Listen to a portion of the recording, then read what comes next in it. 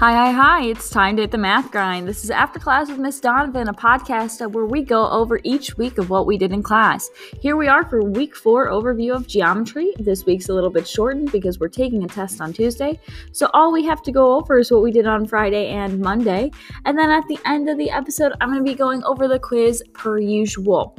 Again, we might get 2 episodes this week because we are going to test again next week, but we will see. So let's get into the topics. Our mathematician of the week this week was Annie Easley. She was born April 23rd, 1933 and died June 25th, 2011. She is from Alabama and grew up in the middle of the Jim Crow era, so she didn't have that many opportunities available for her since she was a Black American. She ended up helping other Black people study for the literacy test so they would be able to vote in the state of Alabama. She went to Xavier University in New Orleans and started off her career at NASA as a human computer, where she worked for the Lewis Research Center, which is now known as the Glenn Research Center, for NASA and its predecessor, the National Advisory Committee for Aerodynamics. She was a computer scientist, mathematician, and rocket scientist, and she led the software developer for the Centaur rocket stage. So she did a lot of really cool things for NASA and really was a forefront for Black women in mathematics. So that is it for our mathematician of the week, Annie Easley. It's Friday, gotta get down on Friday. Okay, it's time to talk about Friday. On Friday, we started our target for 4-2. I can find angles by applying the angle addition postulate or the definition of angle bisector. Today, it was 4-2 day 1, and we focused on the angle addition postulate. Remember, you had a worksheet to do, and you were turning in only the evens. So basically, we started out with figuring out the measure of angles on a protractor. We had a protractor there, and we talked about it.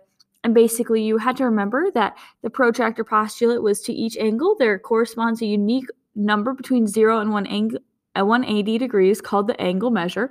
And the measure of the angle is formed by the two rays, so the pair of rays, and its absolute value and the difference associated by the numbers.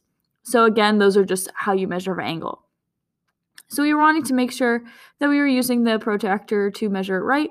We had one where I used a protractor on my book and told you the angles, and hopefully if you had a protractor, you used it too. And then we were talking about the angle addition postulate, which is when you add the 2 smaller angles of one large angle to get the measure. So again, we were just we would have like one big angle, so say angle ABC, and there was a line cutting angle ABC in the middle, so we had 2 angles, so we had ABD and DBC. If we added angle ABD and DBC, we should get the measure of angle ABC. So that's basically what we were saying. We used that, then we would take the measure of the large angle. So say the large angle had a measure of 50 and one of the smaller angles, we could figure out what the other smaller angle's measure was. If we had the 2 measures of the smaller angle, we could add them up to be the larger angle. And we just did a bunch of examples in our book about it during the video. So again, you could use the angle addition postulate in many ways. You could use it to figure out what one of the measures of the smaller angle is or one of the measures of the bigger angle is. So again, all we were doing is adding things together to figure out what the measures of angles are. I know I've said that like 15 times. And that was basically it. We didn't really do that much. All we did was the angle addition postulate. So it's time to get on to Friday, 4-2, day 2.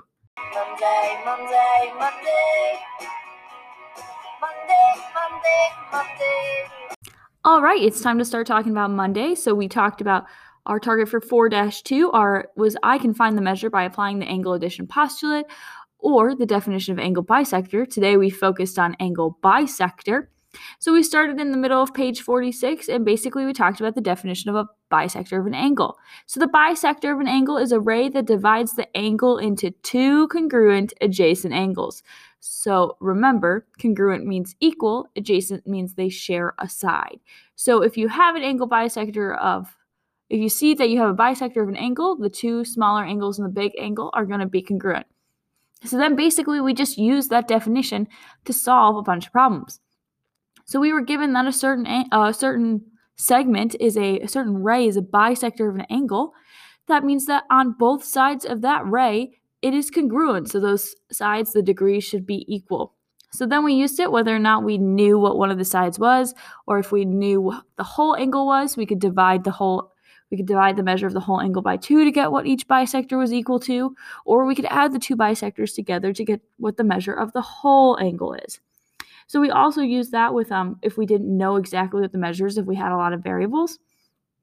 So again, if we had variables and we had expressions for the two bisectors of an angle, we would add the two bisectors together, two expressions, and solve for x, and then we'd get we'd plug the x back in to get the measure of the bisector, and then multiply that by 2 to get the measure of the whole angle. So again, it was a lot of very simple, just using the definition of angle bisector to figure out the different measures for these angles.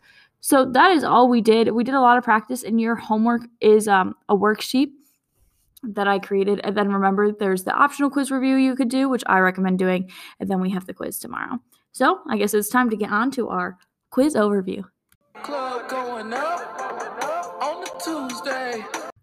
Okay, now it's time for our assessment number 4.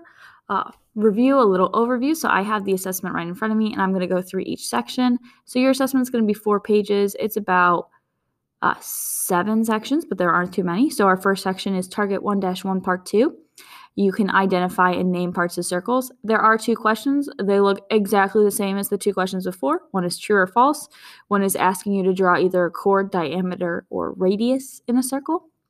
Then your learning target 2-1 and 2-2. I can make conjectures by applying inductive reasoning and recognize the limits of inductive reasoning.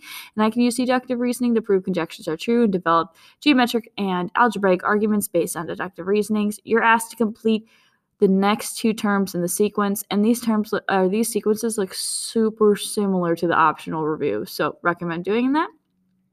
Then we have target 3-1. I can use the properties to complete algebraic 2-column proofs.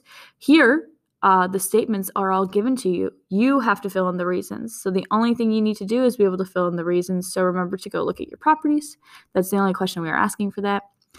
Then there's learning target 3-2. I can identify the hypothesis and conclusion of a conditional statement and give counters examples for a false conditional statement.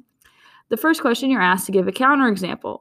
So I don't want an if-then statement. If my question says, if an angle is obtuse, then its measure is 105 degrees, I want an example of an obtuse angle that isn't 105 degrees. So again, a good answer could be 97 degrees. Anything that is bigger than 90 degrees that is obtuse, but is not equal to it. So again, I just want an example. I don't want you to write a statement. Next, it says underline or highlight the conclusion of the conditional statement. So remember, the if is the hypothesis, the then part is the conclusion. Learning target 3-3, I can write and determine the truth value of the converse, inverse, and contrapositive of a conditional statement. Write and interpret the biconditional statement. We have a true or false statement you need to answer about biconditional statements, so make sure you know the definition. And then you're going to be asked to write the converse of a statement. So I list the statement below. You need to write the converse of it. Then we get into target 4-1, which is our last old target. I can find the length of segments by applying the segment addition postulate or using the definition of midpoint. There's 2 questions. One, you use the segment addition postulate. The other, you use midpoint. Make sure you review those. And then again, our newest section, learning target, 4-2? I said 4-4. It is 4-2. I'm going to fix that. I can find the measure by applying the angle addition postulate or the definition of angle bisector. There are 3 questions. You just need to make sure that you know the definition of a bisector and how to use it, and you know how to use the angle addition postulate. So remember, if you have any questions, make sure to ask them. But other than that, you're good to go. So good luck on your assessment. Okay, and that is it for our week 4 overview. Woo! Let's get excited. Good luck on your assessment tomorrow. And remember that I do have office hours from 2:10 to 3 o'clock every single day. I hope this helped a little bit. Again, remember you're tested on each target 3 times before it is finalized. So don't worry, don't stress if you're still working on it.